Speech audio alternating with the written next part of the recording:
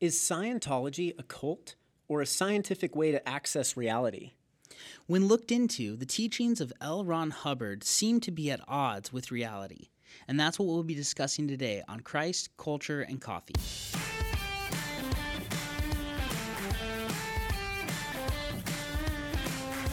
This is Christ, Culture, and Coffee, a podcast designed to help equip Christians to be able to defend their faith and be confident in their faith.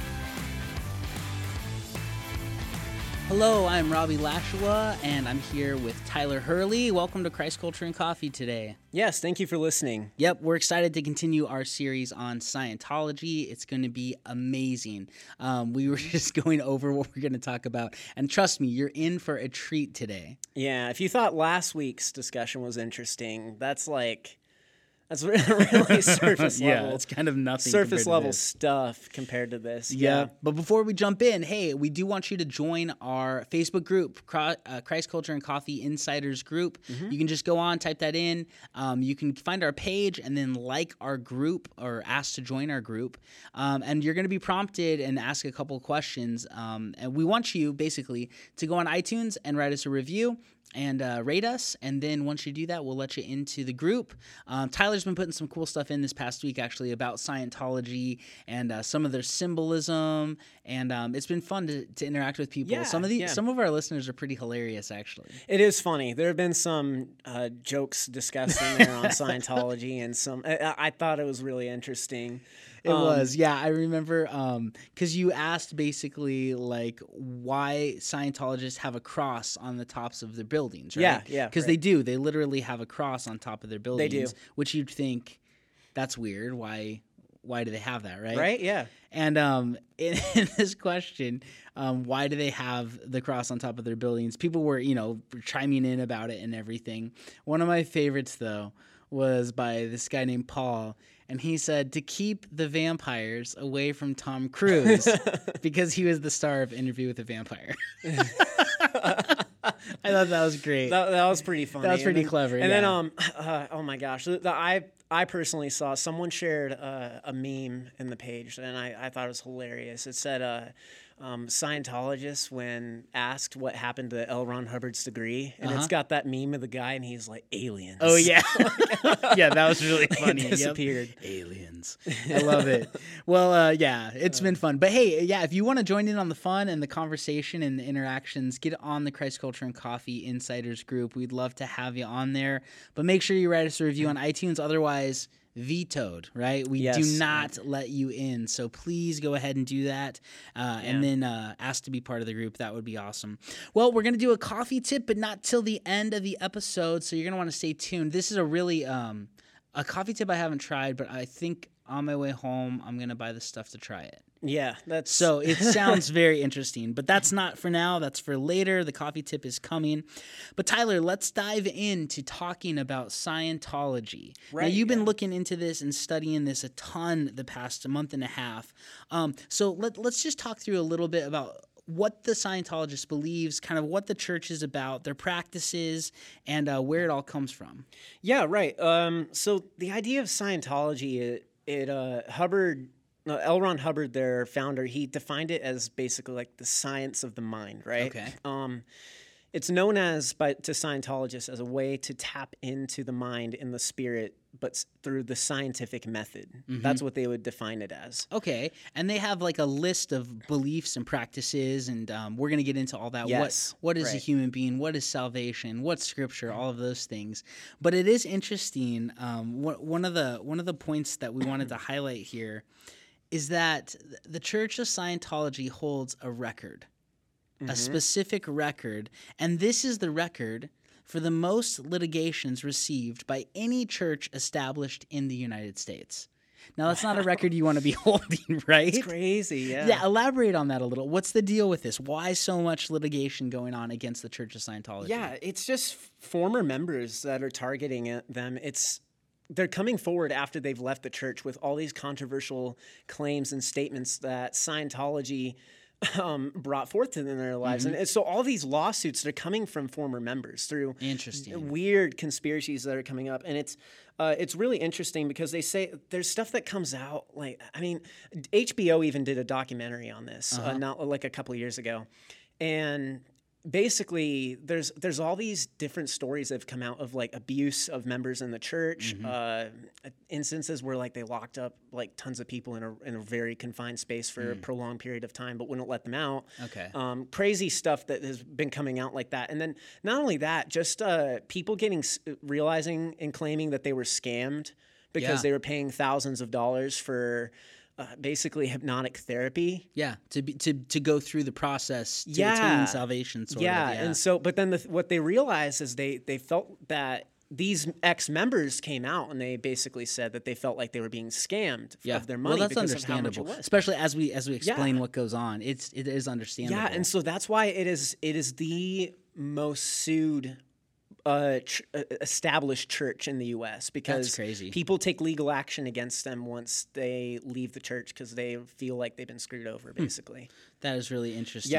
So a lot of controversy, a lot of a ton of different controversial practices, but we want to focus in on a few things. So Tyler, what to the Scientologist, what is Scripture, right? What is this? Is straight truth? This is what we can rely on. Yeah, well, Scripture for Scientology, it's tons of books there are tons of books out there that have been published by the church on the ways of life, but the core book that they all go back to, this is basically their Bible, is Dianetics. Okay. Which that's the first Scientology book that L. Ron Hubbard published back in 1950. Okay, and if you don't know who L. Ron Hubbard is, listen to our last podcast because we did a whole show on him and his life and kind of how he started the church. Yeah, and we also talk about just what Dianetics was about vaguely in the last podcast and kind of covered the idea of it. But well, let's dive into that. So what is Dianetics? What happened when it got published?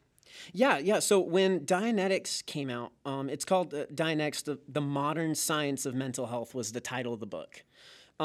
Basically, this kind of started what they called it the Dianetics movement. Okay. And so not called Scientology at this point? No, because the Church of Scientology was not yet established. All that happened at this point was Hubbard ended up publishing this book after he claimed to have traveled the world, which... Again, there's some controversy. It's debated, it's debated whether he even did travel to all the places he claimed. But Hubbard basically claims to have traveled the world and tapped into the science and the secrets of the mind, the soul. Okay.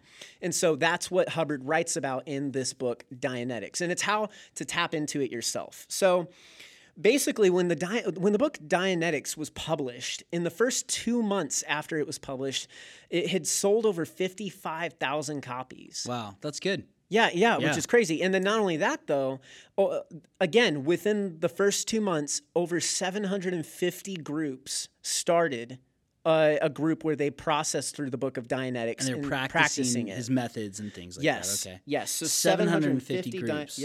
Dianetics groups. And it's just crazy. So as soon as he publishes it, it just gets extremely popular. It's just all over the board. And then about a year into the book being published, it had over 2.5 million practicing Dianetics. Okay, because that's what they call themselves, Dianetics. 2.5 million. Yeah. Wow. After 1 year. That's crazy. This thing just hit and was a huge success. Yeah. It was just people everywhere were getting into it. And so, what's really interesting is also during this time, people were kind of split culturally. Some people who were getting into this were thinking, well, this is interesting. It's like the science of the mind. And at this time, it wasn't so much a religion as it was just like a way to navigate through your soul, kind of and therapeutic. That was kind of the idea of it. It wasn't necessarily religious. Okay, it was cultish, and that was the other thing. People were split on whether or not this was a cultic activity. Okay, or if it was a way to discover the science of the mind. Those were kind of like the two opinions that were kind of at odds during this time culturally over Dianetics, over the book. So it's just really interesting. So Hubbard didn't end up founding the Church of Scientology until 1953, because at that point it started blowing up and Dianetics groups appeared all over. So then he realized, I like that was at what point where he decided to establish it as a church and kind of make it a more organized thing where he could control the leaders and the people who were doing the process of Dianetics. I see. Okay. So 3 years after the book comes out, he establishes the Church of Scientology. Exactly. Then he starts appointing leaders, guides, other people to help with the process of going through this therapy. Yes, that is correct. And, All right. So, and then Dianetics, again, like you said, it's important. They still use it today as their guidebook, right? And what's kind of the main thrust of it? What are they doing? What are the techniques and the methods of Dianetics? Yes, and so again, this is the heart of Scientology, right? It's the process of how they tap into their souls. Okay. So through this process, they have what is called an auditor. Now, we're going to be teaching you guys a lot of new terms in this episode. Auditor is just, that word right there just strikes fear into my soul, because if you get audited on your taxes, right? Right. You're getting audited on your soul. That's what's even happening worse. here. That's scary. Okay. Yeah, and so, but basically, what the Church of Scientology would call an auditor is someone who is leading the process of the Dianetics process, basically. Okay, so they're the counselor, they're the guide. Yeah, that's a good way to put it. They're the counselor or the therapist, essentially, in this case. Okay. And so basically through this process of auditing, which is what an auditor is doing, they ask an individual about any past hurts or emotional pain that they went through during conversation while using this machine called an E-meter. An E-meter. An E-meter, yes. Okay. And now E is short for engram, which we're gonna define what engram means further into detail as we go. But this machine is called an E-meter, and basically all it is a lie detector. Okay. That was used in the 1950s and 60s. But the thing is it was not only just a lie detector, it was a kind of a faulty one. It was like older technology, and they don't even use that stuff. They had advanced onto better versions of that lie detector, and we don't even use anything quite similar to that today. So this is kind of an older technology. But the Church of Scientology still use it, the same one, yeah. Okay. But basically what they would do is they would use this lie detector, which they called an E-meter, which would kind of track with the person's emotions and stresses while they're communicating with them through these counseling sessions. Okay. And it would basically spike up on points of trauma whenever the auditor was speaking to them. Yeah, that makes sense. Okay. Yeah, it makes perfect sense. So the machine actually works. That's the thing. It's an actual, like, it does detect it's an indicator stress. Of stress. Yeah. Yeah. And so, but that's kind of like all there is really to it, to be honest. So the auditor's asking questions about past hurts. When they see a spike on the E-meter, they say, okay, hey, let's dive into that subject. Yeah, they'll say, okay, let's you were a little stressed when we brought that up, so let's dig into this more. That's essentially what the idea of the machine is. It alerts you to the problems. Yeah, and the problems, that's what they would define as an engram. Okay, and what is an engram? Yeah, an engram, which it's basically, it can be thought of as a negative aspect by which our thetans or souls, which again, I'm going to define what a thetan is. Yeah, so we got E-meter, we got engram, we're going to get the thetan, we're going to get the Xenu. There's a whole bunch of amazing terms here. Yeah. It's very interesting, but bear with us because I promise it'll all make sense. But basically, or it won't make sense, but you know what I mean. But basically, an engram is thought of as a negative aspect by which our souls or thetans experienced in a past life or in this current life. So it's a pain, and it's a pain or an emotional trauma. Okay. Yes. Okay. Yes. That's pain the idea. Pain or an emotional trauma. Mm-hmm. All right.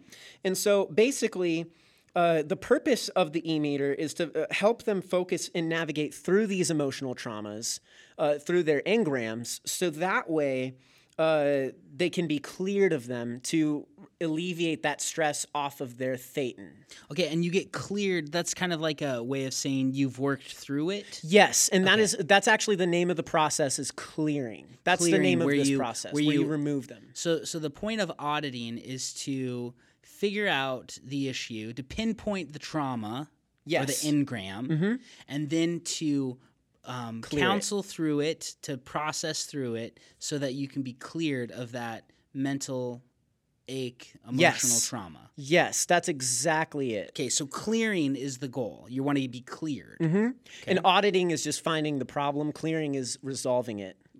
Coming up to to a solution. Okay. So what happens after clearing? Like, what's the purpose of clearing? Yes. Well, for one, the clearing in itself, this process costs thousands of dollars. Okay. That's the thing. So Scientology, the Church of Scientology charges tons of money to go through these counseling sessions, or auditing sessions is what they would call them, to remove these. So it's very expensive. At the time, back in the 50s, it could cost roughly around $500 for just for just a 24 hours worth of session time. Wow, so that's $500 back in the 50s. That's a lot of money. Yeah, but today it's thousands. It really goes up there. So you have to pay to go through the counseling to clear yourself of the engrams. Which, to think about it, it's like you're taking therapy. It really is. It's like, I mean, to them it is. That's the thing, because you're navigating through emotion, stress, feelings. So, and obviously therapists are expensive, but it's like, this is obviously way different. They're doing something completely different here. So once you get cleared, what happens? Like, what's the goal? Yes, exactly. So that's the whole goal in Scientology. The end goal is to move up into another level of clearness. So it's essentially like when you're being cleared, you have to kind of go through separate levels in Scientology. So it's like therapy session 1. We did this. It's 2. It's right. So it's a progressive. You got to keep moving up and getting more and more cleared. Yes. So it's like you start at the level 1, right? You have all this trauma and emotional buildup. And essentially what's happening is you're removing more trauma and engrams as you move along throughout this clearing process. And but the point of it is the thetan, right? That's the whole focus of the clearing process, is the thetan, which that's what Scientologists would define as our soul. Okay, and we're going to talk about the thetan, but before we move on, an engram. Yes. Where did what are these things?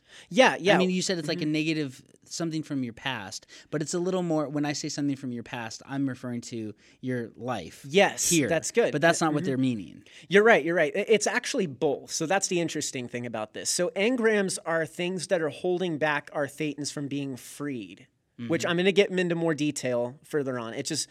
But you can experience an engram from this life or past lives. Yes, you can. That's the thing. So something that's interesting is through this auditing process, what could often happen is if you have like just to give an example, if you were attacked or abused, but then in that as the victim, you've had an emotion or a feeling of guilt, as though that you were the one who inflicted it. Even though you were the victim. Right. But victims, that happens all the time with people who are victims of abuse, right? Okay, yeah.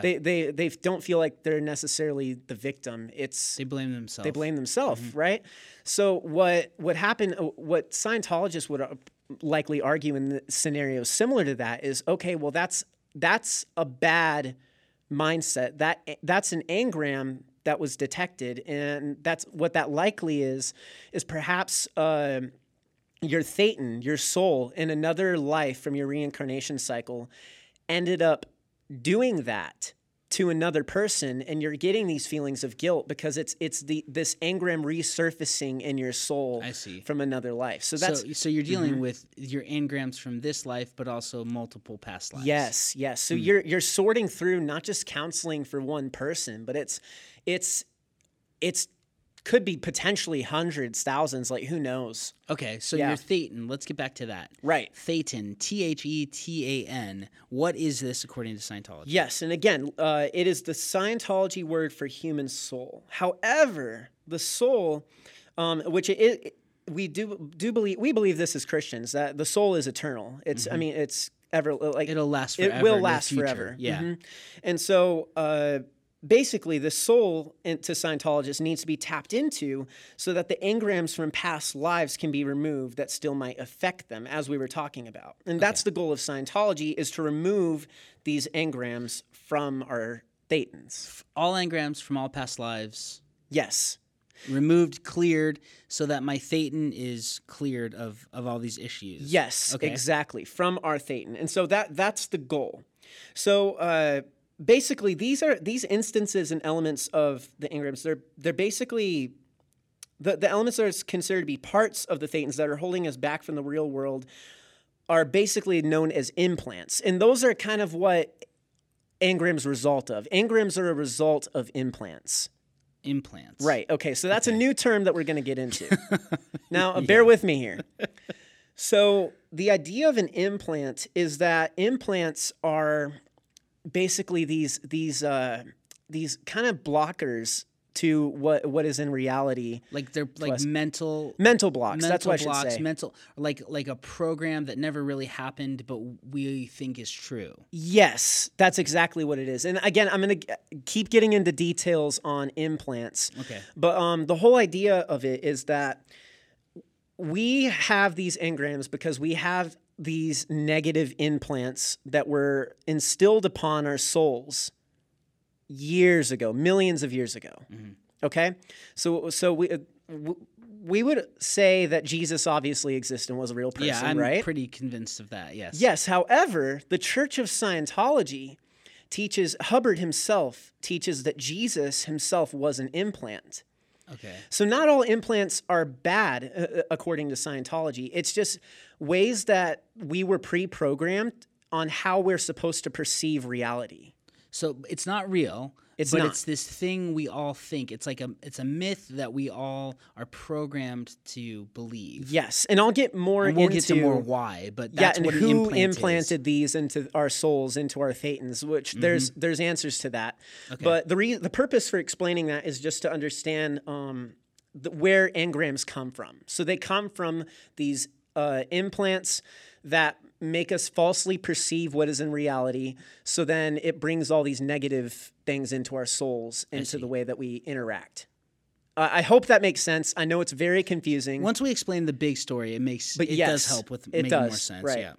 So basically, Hubbard actually countered. This is something I wanted to point out. So the whole thing with this engram process and with Scientology and implants is that Hubbard talks a lot about Christianity. And that's what's interesting. So he not only teaches that Jesus was an implant, but he goes further into attacking Christianity and the Christian claims by making claims that the Bible stole ideas from the Egyptian Book of the Dead in the New Testament. And then he also makes claims that God only exists in the subjective reality perceived by the individual. So what's really interesting, and we get all of this from Hubbard in his book called Volunteer Minister's Handbook. And basically, he gives all this emphasis on Christianity. So it's really interesting to say that he's found a way to tap into the soul, into the mind, but it's countering Christianity, but not a lot of other religions. Yeah, but he doesn't talk about others. Yeah, he's not attacking Islam or Buddhism or anything. Yeah, it's not. He's kind of attacking only Christianity. Yeah. He doesn't even attack like the idea of atheism or anything like that. It's just, okay, this is reality. So, and Hubbard even says in that book, Scientology does not conflict with other religions or practices, but clarifies them and brings understanding to the spiritual nature of man. But that's a weird statement because it does conflict because the Christian religion says Jesus actually existed. And he's coming along and saying, no, that's just an implant that human beings were programmed to believe. He actually didn't. That conflicts. Yeah, it's odd, isn't it? He's basically saying, like, I know you guys all have these little stories that you've believed, but I'm coming along with the one overarching story that explains all the stories. The meta-narrative, right? My story covers and explains why you believe these implants. But then at the same time, he's saying, so it doesn't really conflict. It's kind of, it's weird. It's kind of relativistic in a sense where you can believe what you want, but my story trumps everything. Yeah, that's interesting, isn't it? Yeah, it is. Yeah. It's kind of crazy. And then just getting further into detail, it's crazy because Scientology in itself became a religion. It is a religion. Yeah. It's a Yes. cultic religion. That's the thing about this. And there are religious aspects, which we talked about in our Insiders group as a separate post, which is really interesting. If you want, we come out with content like this all the time. We're trying to produce more advanced content for our insiders. And this is one of the posts that we came out with, was describing these 8 dynamics. So just to kind of vaguely skim through these real quick, it's kind of what Scientology teaches is man's urge towards infinity. Yeah, it's like our driving force. Our driving right? Like force, what makes right? us do what we do. Yeah, what is our purpose? What's our driving purpose? So number 1 is the self, which is the search for who you really are. And that can come through the clearing process, but it's just an intrinsic drive that's instilled in every human being. Yeah, is to want to know who we are. Yeah, know who and we that's are. a question that mankind's been asking forever, right? Exactly. Yeah. And so we would agree with that. We would agree with pretty much all of these as I'm going through, because they're just intrinsic human traits, human attributes. Second, they claim that we have creativity, sex, and procreation as a drive Yeah, for that's true. something that every man wants. Yeah, humans have to create, right? Yeah, no matter right. what that is, whether it's through your work or through your art or whatever. Exactly. But yeah, the drive for sex, the drive to procreate and have a family. Yep, that's a common drive of human beings. Yeah, and then we have third, the group, the longing to be a part of a group or society within community. Yeah, we're relational. Yeah, we Agree want to be with that. relational. Gregorious, We yeah. want relationships, and then fourth, we have species survival, which that's just exclusive to humanity, right? Humans have this instinct to protect and help other humans flourish most of the time. Yeah, and he'd probably tie that in somewhat to survival of the fittest with He would, yeah. Darwinian evolution. Oh, right? yeah. Like we have a drive to survive. We have our a own drive species. to survive as a species. He Yep. would.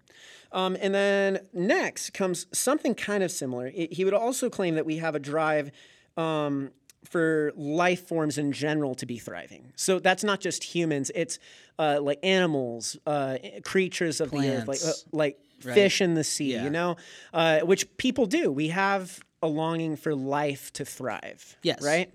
It's kind of an intrinsic thing. So we would all agree with that. And then we have the spirit, the drive of spirit of self or others as a spiritual being. So there's this other spiritual element or a drive. It's not just the physical. Yeah, there's emotion. We have an instilled desire for a purpose, like stuff like that. So that's one of them, spirit. And then there's also what they call MEST, which is matter, Yes. energy, space, and time, which is basically it's the physical universe, right? Like we have a drive to understand, to conquer the physical universe. Right. Yes. And that's kind of what happens when you get further down, even in Scientology, with these basically these counseling sessions. You can get into tapping into that a little bit more. Where you control the MEST. yes, the to where you can control the matter. matter, energy, space, time. Exactly. Yeah. Which it's crazy and confusing, but yeah. And then lastly, we have this strive for infinity or supreme being, a God, basically the search for God or a higher power, right? Yeah. Every human being has that intrinsic drive. And so Scientology teaches these as their basic points for what drives a human being in their religion. So they come out with books by all sorts of different publishers in their church and church leaders to this day that teach how a little bit more expanded on each of those drives. Okay. Right? And so that they believe through reading and studying each of these drives, you can figure out what those stress points are with your engrams, and you can sort through your own life and realize, okay, what is driving me as a human being, right? So, And then that's how you can deal with the engrams, be cleared of them, and yeah. progress in Scientology. Exactly. And now this is the funny thing, Robbie. So it's really interesting that Scientology has all these religious implications and this drive for humanity through these 8 dynamics, when they still, on the other end, argue that we have implants that kind of falsify Yeah. a lot of these that are beliefs, leading right? us astray. Yeah. So So how do they know that these 8 things aren't programmed implants, but they're Exactly. actually true? Yeah, how do we know that these aren't implants? Well, and what they would That's the say thing. is, well, L. Ron Hubbard told me so. Yeah, and that's the thing. And then when you get into it further, they don't have a real explanation for where L. Ron Hubbard fully tapped into all of this knowledge. They just say that he discovered it and became enlightened Okay. on his spiritual journey across the world. Yeah, that is interesting. You'd question your thoughts because if they're implants, they're wrong. Right, yeah. So how could you? Okay, let's just do an experiment here. How could you know if your thoughts aren't implants? I think you Or can. if a concept. You couldn't. The Yeah. only way that's possible to know it is to have somebody from outside of our situation come and tell us what's real. Yeah, right? Yeah. I'm And pretty that's- sure that's what we've got with Jesus. Yeah. Right? I mean, that's right, what you're makes right. sense of Christianity. Just makes so much sense of a lot of things. But does. but they would say, well, L. Ron Hubbard learned this, became enlightened, and he's the one who can come and tell us. Yes, so these Hubbard things. would be that external source. But the thing is his source is not even talked reliable about or known. Yeah, sure. Yeah, so that's the key. Whereas we know with Jesus, he comes directly from the Father, and it's like he's the infinite source. Well, and he right? gave valid reasons to listen to what he said. Yeah, he did. He proved did it, yeah. miracles, right? He fulfilled crazy prophecies that he couldn't have fulfilled. We've talked about that on previous Yeah. podcasts. But he also rose from the dead, like demanding attention that we should listen to him. Yeah, Because nobody else has done that. And so Right. L. Ron Hubbard, what did he die of? he died of a stroke. Stroke. Yeah. He didn't do any miracles either. Yeah, and we talked about it last week in the podcast too. But it was like even just with him dying of a stroke, people looked at that, and like Scientologists looked at the result of his death, and they were thinking, "Wow, how could the man who tapped into the science of the mind die from a stroke?" But then you see on the other end with Jesus, he was killed, and people thought, "How could God die?" But then he resurrected on the Yeah. third day, proving that he was who he said he was. Yeah. Very different stories. Yeah, it's very different. It's Christianity just as a story sounds superior. Yeah, it Not does. to mention it's actually true, but Right. Yeah. Yeah. And so, so that's a really good point, Robbie. Just thinking through, just the difference in between the yeah, because Scientology. what qualifies Ron L. Hubbard to be someone in authority of these things? Really? Right? That's always nothing, the yeah. question: is why should I listen to you? Yeah. He exactly. wrote a book, that's for sure. He wrote a book, Mm-hmm. right? But didn't tell where he learned any of this from, except vague. Oh, I traveled around. And, Yes, yes, and Hmm. that's really interesting. So, and then another thing in Scientology, they're really focused on this basis in science and technology, and so they don't like to use words like faith or belief or any supernatural kind of terms. well, they're based in technology, except they still use an e-meter that's like what, 60, 70 years old now? Yeah, yeah. I mean, they come. I'm sure they probably have modified it somehow, but I don't. I mean, I don't even know. It's just I don't have that info. But it's just like, yeah, they're using old technology, and they're not really. But they're pushing this idea that they're technological And they're also savvy pushing and this scientific. this kind of spiritual element, not technological, not. Yeah. So it's that's not the other thing material. about it. It's non material. Yeah. So that is Scientology in the terms of their church as a religion. Yeah, and now we get into what you affectionately call the real crazy stuff. Yeah. Because and this is what's interesting. Right. So this is basically, and again, I know we've said all these terms, but we wanted to explain to our listeners how the process works. But now you're going to get the origin story of why. Right. Yes. So here's the origin story of where thetans came from, how engrams attach, all of that kind of stuff. So Tyler, please share with us the real crazy stuff. Of course. And yeah, and so that's the reason we shared all of that other content before sharing this. We needed to provide context, because what I'm about to get into is very confusing, and it took me. I had to even come to Robbie just the other day and just like bring some of this information to him and say, "Hey, does this make sense, man? Like, am I reading this right? Because it's such a mess." So let's get into it. So this is L. Ron Hubbard's teachings for the origin of man. He came out with this in 1967, where Hubbard taught that Scientology is a way for man to break free from a false reality that is being lived in. He also taught that man is basically good by nature, which counters the biblical idea that man is basically evil by nature, according to Scripture. So, the origin of man comes from another world far beyond our reach, according to Hubbard's book, Scientology, A History of Man. That's where we get this information from. The History of Man, this book, centers around the idea of what a Thetan is. And according to Hubbard, the head of the Galactic Federation over 76 planets over 95 million years ago, claiming populations of over 250 billion people living on each of those planets, wanted a solution to this overpopulation. Okay, so we've got this evil galactic warlord, or not warlord, but yeah, he's the leader of the Federation.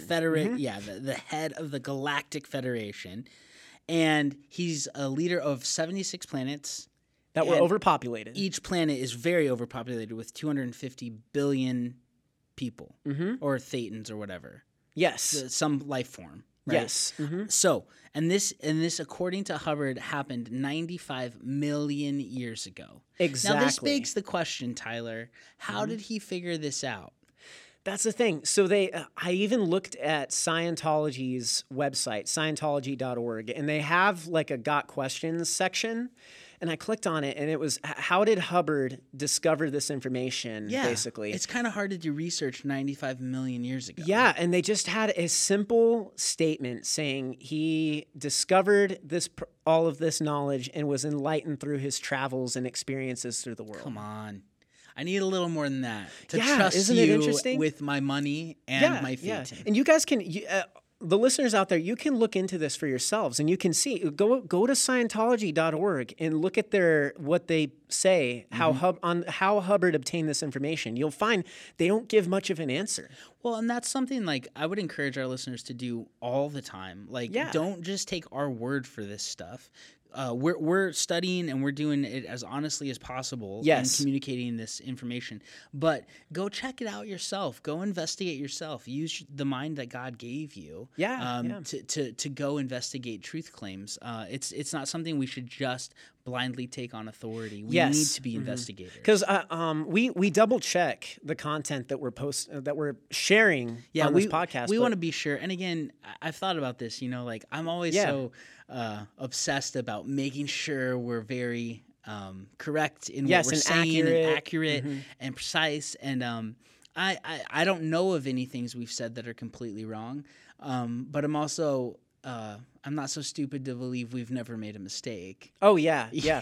And so I mean, But again, we need to investigate this stuff for ourselves, and that's where you, the listener, the responsibility is on you to go and check this stuff out, and see what's being said, because a lot of people will say a lot of things, and you can't trust people just because they have a platform or a podcast, right? Anybody can have a podcast these days. You just buy some microphones and you go.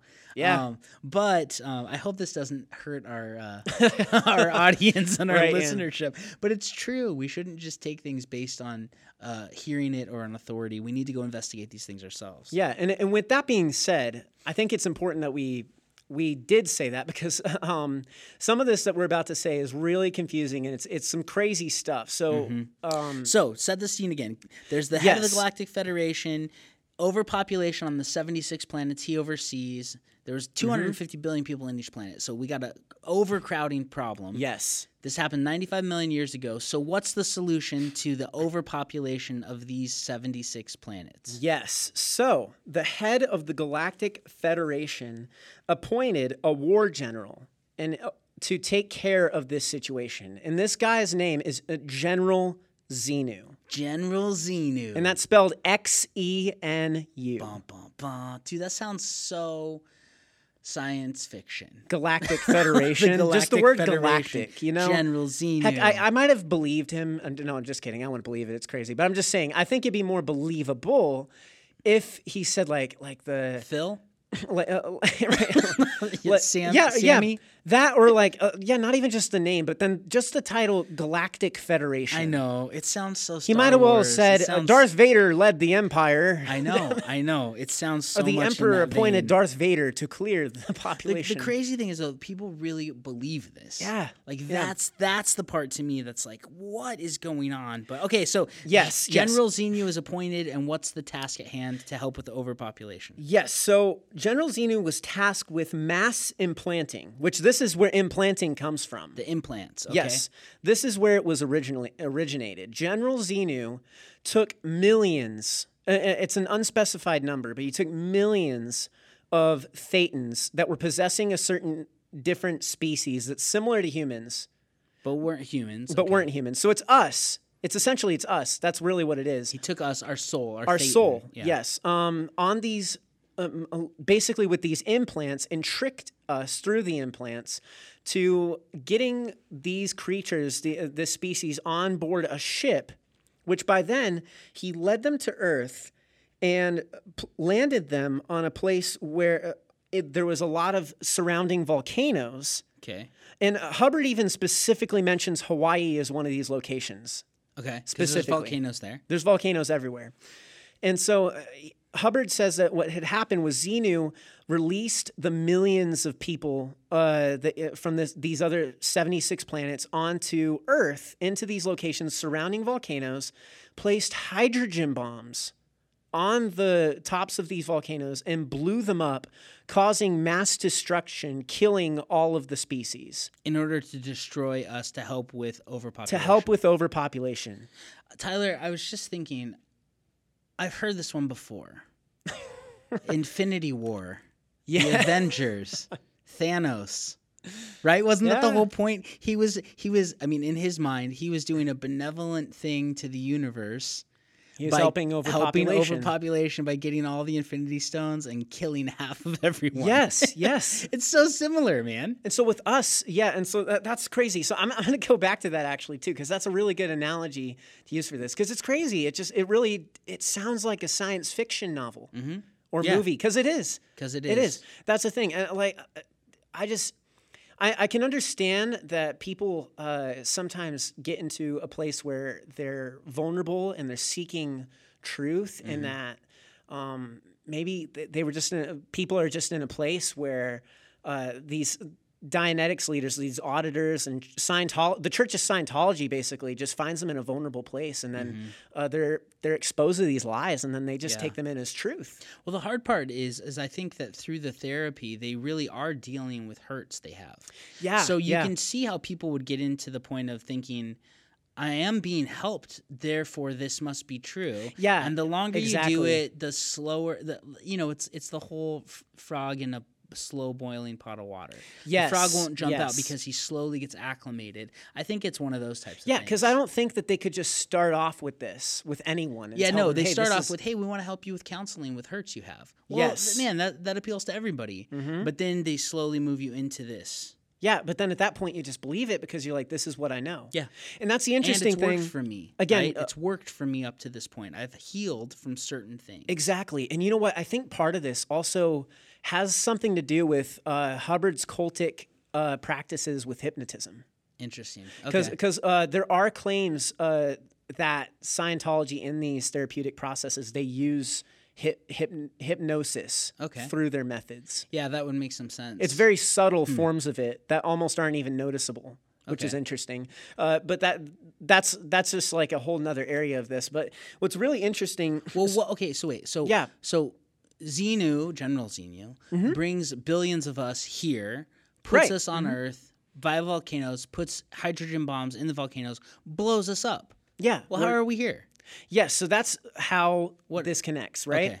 So this is the start of the evolutionary process, according to Hubbard On Earth. on Earth. Like Darwinian evolutionary process. Yes. However, Hubbard even changes a lot of the details of this. Okay, well, let's go through with this. What happens to the Thetans and how did we evolve into humans? Yes. So what happens is human beings today are organisms for the Thetans that are reborn through a reincarnation cycle. So my body is not a Thetan. My No. body is a vehicle housing a Thetan. No, it isn't. Yeah, I mean, yes. Sorry, Okay. yes, it is a vehicle that is housing a Thetan. Hubbard specifically said that a Thetan is, even though it's a spiritual element, he claims that it possesses the space inside of our skull.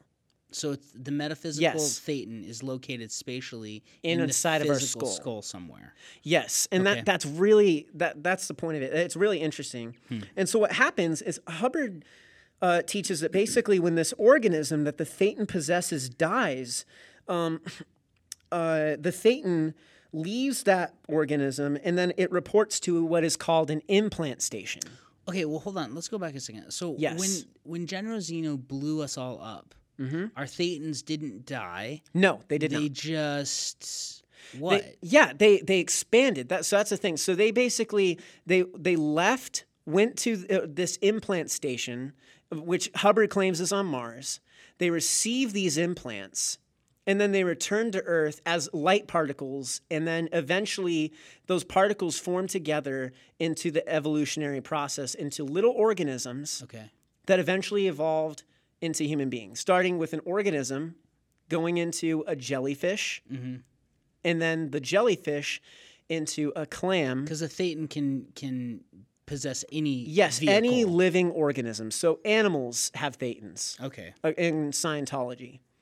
So that's the interesting thing. So, Robbie, you and I are Thetans. We are Thetans, essentially, but we're not. Our physical bodies have nothing to do with the Thetan itself. However, our consciousness, you and I being able to intellectually discuss this on a podcast, plan this out, that is our Thetan, Okay. our soul, our spirit. That's kind of And let me make sure I understand this. The Right. reason we don't remember the whole Xenu thing is because the implants have tricked us into believing in a different story. Yes, Whether exactly. it's Jesus, whether it's Darwin's evolution, whether it's Yes, Hinduism. exactly. So These that's are what all these fake implants are. But Hubbard's got the real story here. Yes, because Hubbard supposedly tapped into an enlightenment phase through examining all of the cults and religions around the world through his travels. Supposedly, he tapped into this idea that human beings originated from this. Okay. And so what he's trying to do through Dianetics, through the process, is clear you of engrams, which is helping you get rid of implants, Yes. which will help you to realize who you truly are. Okay. So and that's so okay. So what if I don't do it? What If you don't happens do to it? me when I die? Yeah. What if I don't go Yeah, through well, then Dianetics? what'll What happens happen- to my Thetan? Yeah, then what'll happen, and that's the other thing, you might even have multiple Thetans living within you. Well, okay. Well, what's the purpose? Like, yeah. let's just say I have one. What happens to me then? Where do I go? What? Yeah. So what'll happen is your physical body just dies, right? It rots. It's not eternal. It's not me anyway. Right? It's not me. So so your physical body, the organism in which our Thetans are possessing, that dies off. And then the Thetan returns to its implant station, receives more implants. Fake reality. Fake reality, right? Okay. yes, but they're pre-programmed to do that. So the goal in Scientology is to go through this auditing process to where we can discover those pinpoints of engrams that were caused by implants that can be removed. And once a Thetan is fully removed of its engrams, its implants will be more clear to So the we Thetan. can see what's fake. So we can see what's fake. We can see what's not reality. Okay. And it's like, okay, that makes sense. And when a Thetan gets to that level, what happens when they die? Yes, the Thetan, when it gets to that level, it can return home back to the original planet Wherever Xenu Xenu took us took us from. And that's the goal. And that is the goal. The goal is to set our Thetans free from being in this eternal cycle of rebirth. That's what they would say. Scientologists would say rebirth, Not not reincarnation. Okay. So I die. My Thetan goes back to this implant station on Mars.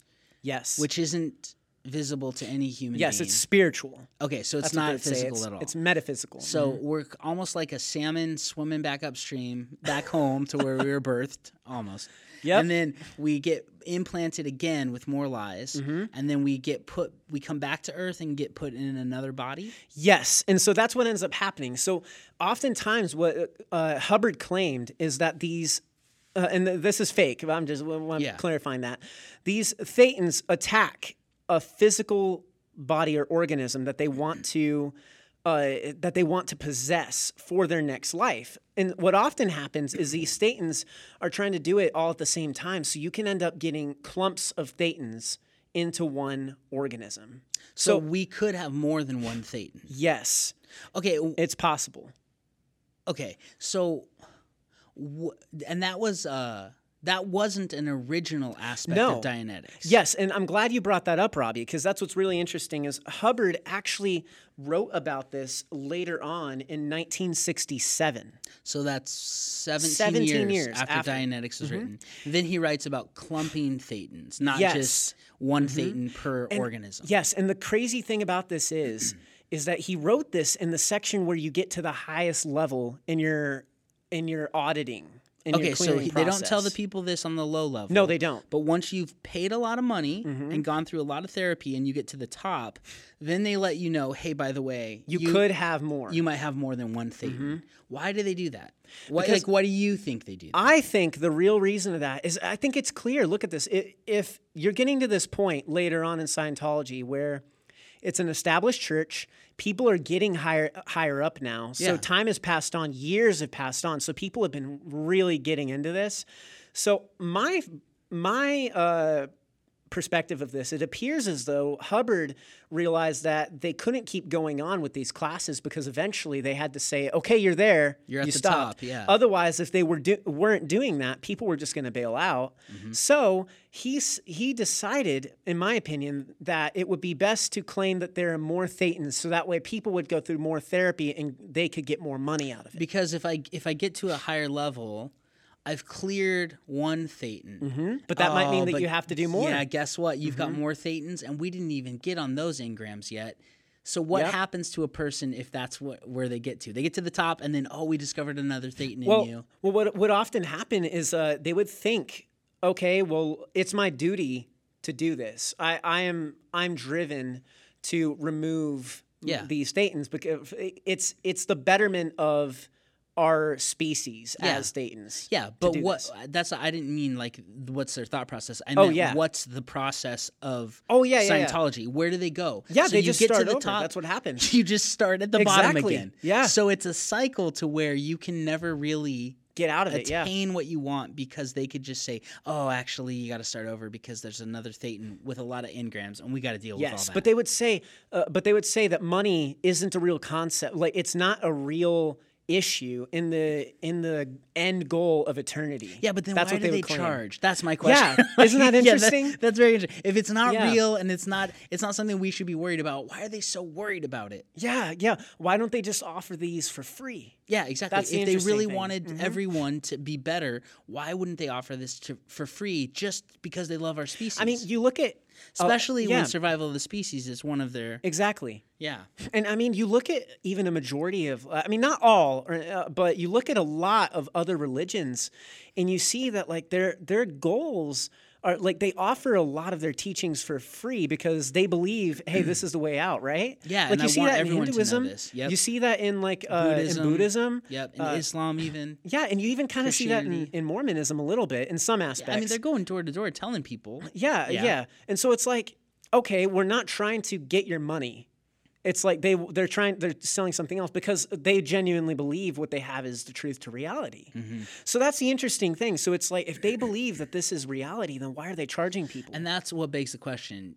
Do they believe? Yes. This is, and that's what's sad about it is because I do think there's a lot of Scientologists who actually believe this. But man, there has to be some who know that this is just all a money-making scheme. Yeah. And then Ron L. Hubbard didn't prove in any way that he should be trusted. No. We talked about that last week of who he was.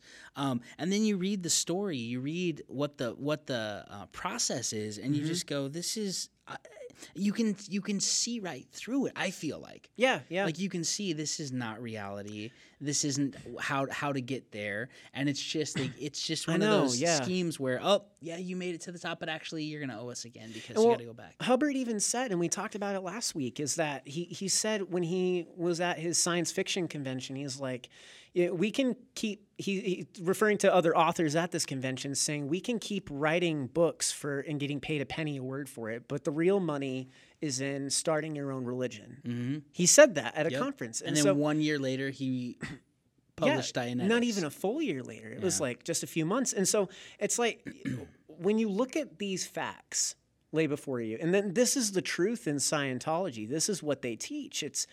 I think it paints a pretty interesting picture of the whole thing, and it makes you realize, like, kind of put the puzzle pieces together, and it's like, okay, this seems like it's just a cult that's after money through created by kind of a crazy guy.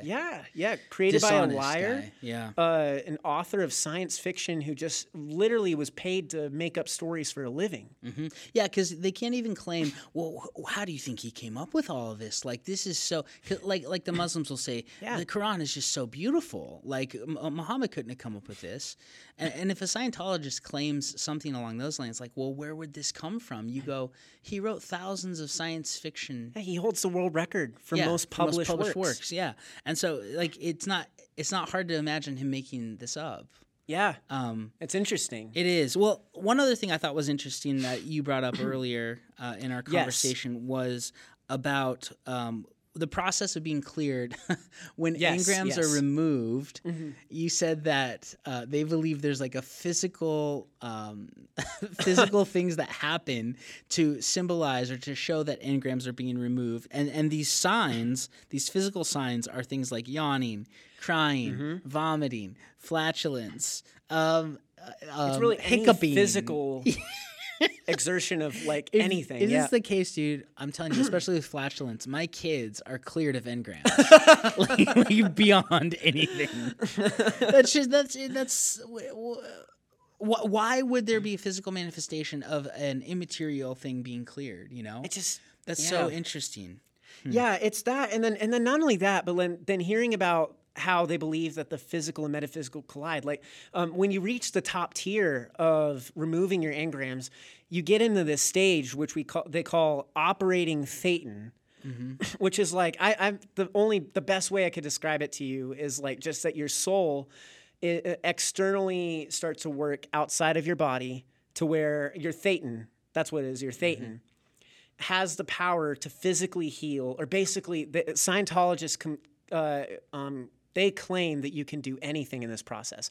Hubbard claims that during his time in the Navy, he sustained injuries such as partial blindness, and that he was injured in his legs, which made him wheelchair bound. Which, by the way, there's no medical records whatsoever that he obtained these injuries. First off, it's just his word. Yeah, but second of all, Hubbard claims that through this operating thetan that he attained this level where he could manipulate the physical world, removing his partial blindness and removing his injuries, making him physically fit so again. He's claiming he could get to a level of doing miracles. Yes. But the validity of what he claimed he did, it can't be proved because these injuries probably didn't exist. Exactly. Well, and that's somewhat like the movie The Matrix, right? Where you can get out of yourself and manipulate the reality that you're in. But then the problem is he died of a stroke. Yeah. So if you were at operating thetan level, OT, how would you let yourself die of a stroke if you could just get out of it and manipulate the physical world? Or maybe his thetan exploded in his mind, and it just all of a sudden one of his thetans, possibly. One of them. You never know. Maybe that was the problem. He didn't go through the process again to get to the top level with a new thetan. Well, and the sad thing is this costs so much. So what are the costs today, Tyler? Yeah. The cost today. So we mentioned earlier that back when it started, it was around like $500 for 24 hours worth of session time. Today, it's roughly at the cheapest level around $2,750. $2,750. That's steep for the first level. Yeah, and that's like just an estimate. It could be even more than this now. This could be this price could be outdated from when I received it. It's just thousands of dollars, and then going up to the end level, You get into hundreds of thousands. You can get Wow. potentially somewhere between $100,000 to $300,000 Oh my in. goodness. If you go once all the way through the classes. That's only if they don't have you start from the beginning. Well, see, I've always thought that whatever is true in reality, whatever the real religion is, whatever the real story is, it would have to apply to all people in all times, in all places, Yeah. right? Because this doesn't. This No, it doesn't. only helps the rich. Which again, I'm not just saying like, $100,000. All of us could earn $100,000 in America somehow. Yeah, if you But worked at it for years, worldwide, yeah. worldwide, most of the world could not possibly do this. Yeah. It doesn't apply to everybody. It's so new. It doesn't apply in all times, right? Right. There's never been anybody else who's taught this exact thing as the truth. So whatever's real, you'd think would apply to all of us. Yeah.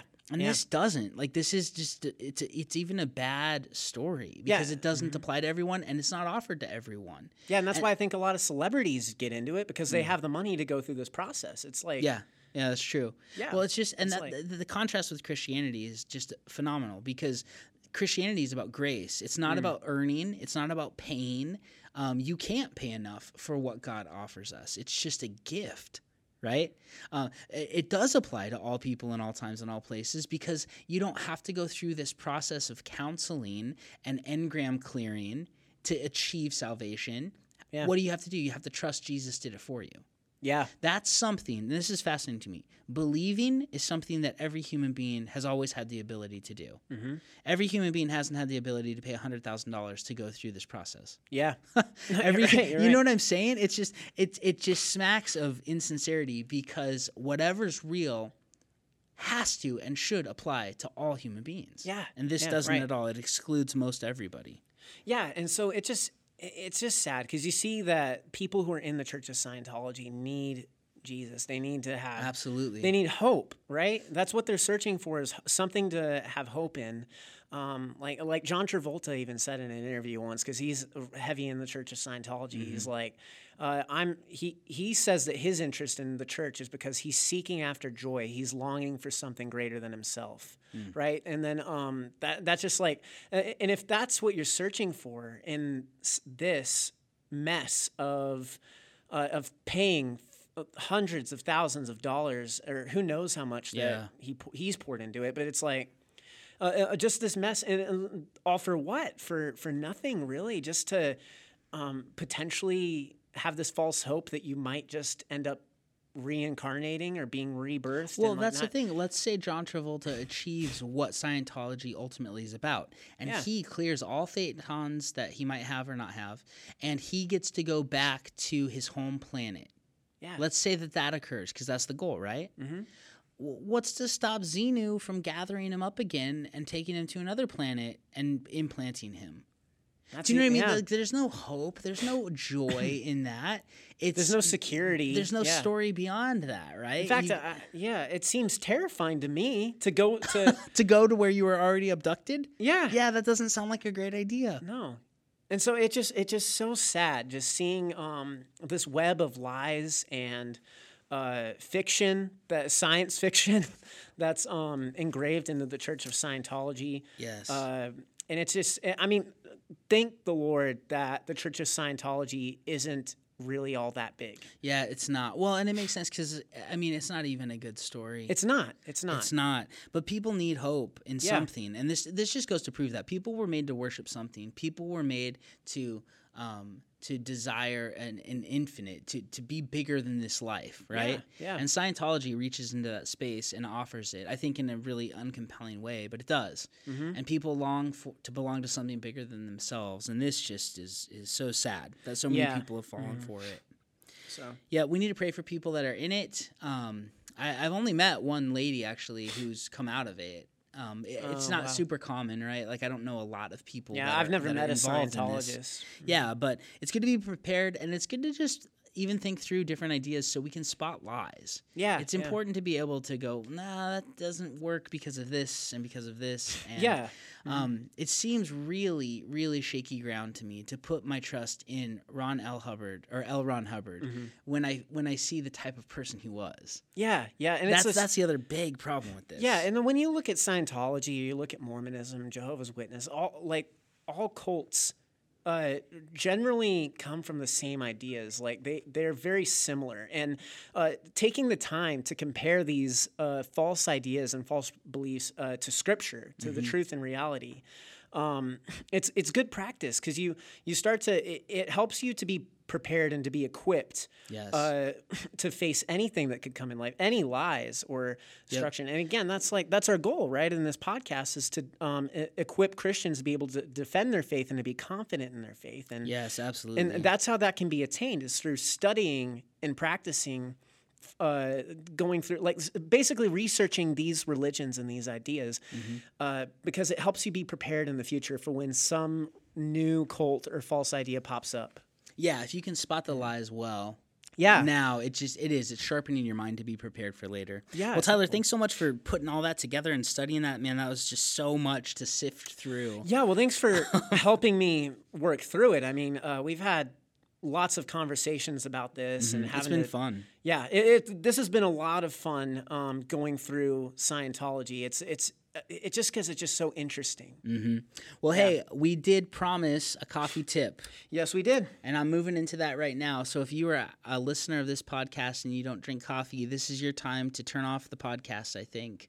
Because we see sometimes in the analytics people drop off. Yeah, we've been looking at that. Right when we so when bye we start the to all coffee of you. tip. So See you next week. See you next week. All right. For the rest of you who drink coffee because you love the Lord, here is your coffee tip. And I have never tried this. I've seen this popping up all over the place on social media, and I seriously think I might drop by the store and buy this stuff on my way home today. This coffee tip is a coffee tip for what is called egg yolk coffee. Okay. Okay, so here's how you make egg yolk coffee at home. Basically, you make whatever type of coffee you like. They say use really strong, dark coffee for it. But you brew whatever kind of coffee you want in whatever method you want, French press or a drip, pour over, whatever. You make coffee. You fill the coffee cup about 2/3 of the way full, okay? Then you get 2 eggs, crack them. You separate the egg and the yolk. Do you know how to do that, Tyler? Yes. Where you take you pour it back and forth, and then the yolk or the egg falls out, but you retain the yolk. Stays. Yeah. So you want to keep the yolk, and you can just throw the whites away. So you get 2 egg yolks in a bowl, cleared, of the whites. Then you put in 2 teaspoons of sweetened condensed milk in with the eggs. Okay. The egg yolk. Okay. So that's it. 2 teaspoons of sweetened condensed milk, 2 egg yolks. You said this is a cup of Vietnamese coffee, right? It's Vietnamese. A lot of times it's just sweetened condensed milk. This is a specific egg yolk coffee. Okay. Yeah, and I've seen different methods of making it. So I think this is the best way to make it, though. That sounds okay. So what they do then, you don't put the yolks in the coffee yet, right? You got your cup of coffee over here. Okay. You got 2 yolks in a bowl with 2 teaspoons of sweetened condensed milk. You take a whisk, and if you have one of those like electric hand beaters, that's helpful. And you whisk the egg yolk and the sweetened condensed milk for a couple minutes. And what you're looking for is when you first start whipping it, it'll be real, deep yellow color like the yolks are. Yeah, right. Over time, though, as more air gets into it, the color lightens up. And it doesn't get white, but it gets a real, real light yellow color. Okay. And fluffy. Ah, Okay? So you've got this sweet egg yolk fluff. And you just scoop that right on top of the coffee. Wow. All yeah, right. and you drink it, and it's supposed to be amazing. And it's like egg yolk, like eggnog, right? Oh, Eggnog's so it's like kind eggnog of that type coffee. of, it's like a thick drink, Okay. So you put the thick egg and sweet at the top, and then it'll float actually on the top. Wow, that's really cool. And then the dark coffee comes through it, and you get a little of both. Wow, that's interesting. Everybody says it's amazing, so I think I'm going to try it today. That sounds pretty I need cool. to pick up a can of sweetened condensed milk. That sounds awesome, actually. I think I might be interested in trying that myself. That sounds good. Now, again, people say things about raw eggs and, all of that. So be careful if you do it. If you're in a foreign country where the egg quality is not very good, I wouldn't really recommend it. But if you're really worried about it, you could stir it into the coffee, and the heat of the coffee will cook off Probably anything. Yeah. But man, I just think that sounds cool. Egg yolk coffee. Yeah, that's fascinating. Yep. So try it out. That's a cool coffee tip. Yes, please tell us on our Instagram or Facebook if you did try it. We'd love to get a picture of you and you tag us in it. That would be awesome. Yeah, we'll share it on our story so everyone can see you trying to drink the egg yolk coffee. This could be the worst drink in the world, to be honest. I don't know. I don't know. But it sounds so intriguing. I'm sure it would be really good if it's recommended and there's this whole recipe for it. It's gotta be good. I really want to try it. So there's your coffee tip for today. But yes, please do make sure to follow us on Instagram, on the Facebook group. Please get signed up with Christ Culture and Coffee Insiders. We would love to hear from you. People are posting. I just saw a lady named Brisa. She posted a question on there today about Freemasons, and what we think about that. So that might be a future podcast that we do down the line. So, but we love to interact with you. So please sign up on there, follow us, talk with us. We love interacting, and then share the podcast with your friends. We want this to be able to impact a lot of people. We want truth to go out. We want Jesus' name to be made famous. We want people to understand the gospel and the hope that comes from that, the joy that comes from that. And so please share this podcast with your friends, family, neighbors, anybody you know, because we would love to be able to impact more people with truth so that Christians can be confident in their faith and they're able to more appropriately defend their faith in a culture that really, really needs it. So thanks so much for being with us today on Christ Culture and Coffee. Tyler, again, thanks so much, man, for putting this together. This has been fascinating to me. Yeah, I'm thrilled to have been able to go through this. It's just really fun. I had a blast just learning and researching, and it's just fun, getting together, talking about these different ideas, and then it helps boost confidence in my faith too, just seeing how Christianity actually fits with reality. Definitely, bro. Well, thanks so much again. And thank you, our listeners, for being together with us today on Christ Culture and Coffee. We will catch you guys next week. Thanks for listening to Christ Culture and Coffee. If you liked this episode, please rate, review, and subscribe to help us reach more people.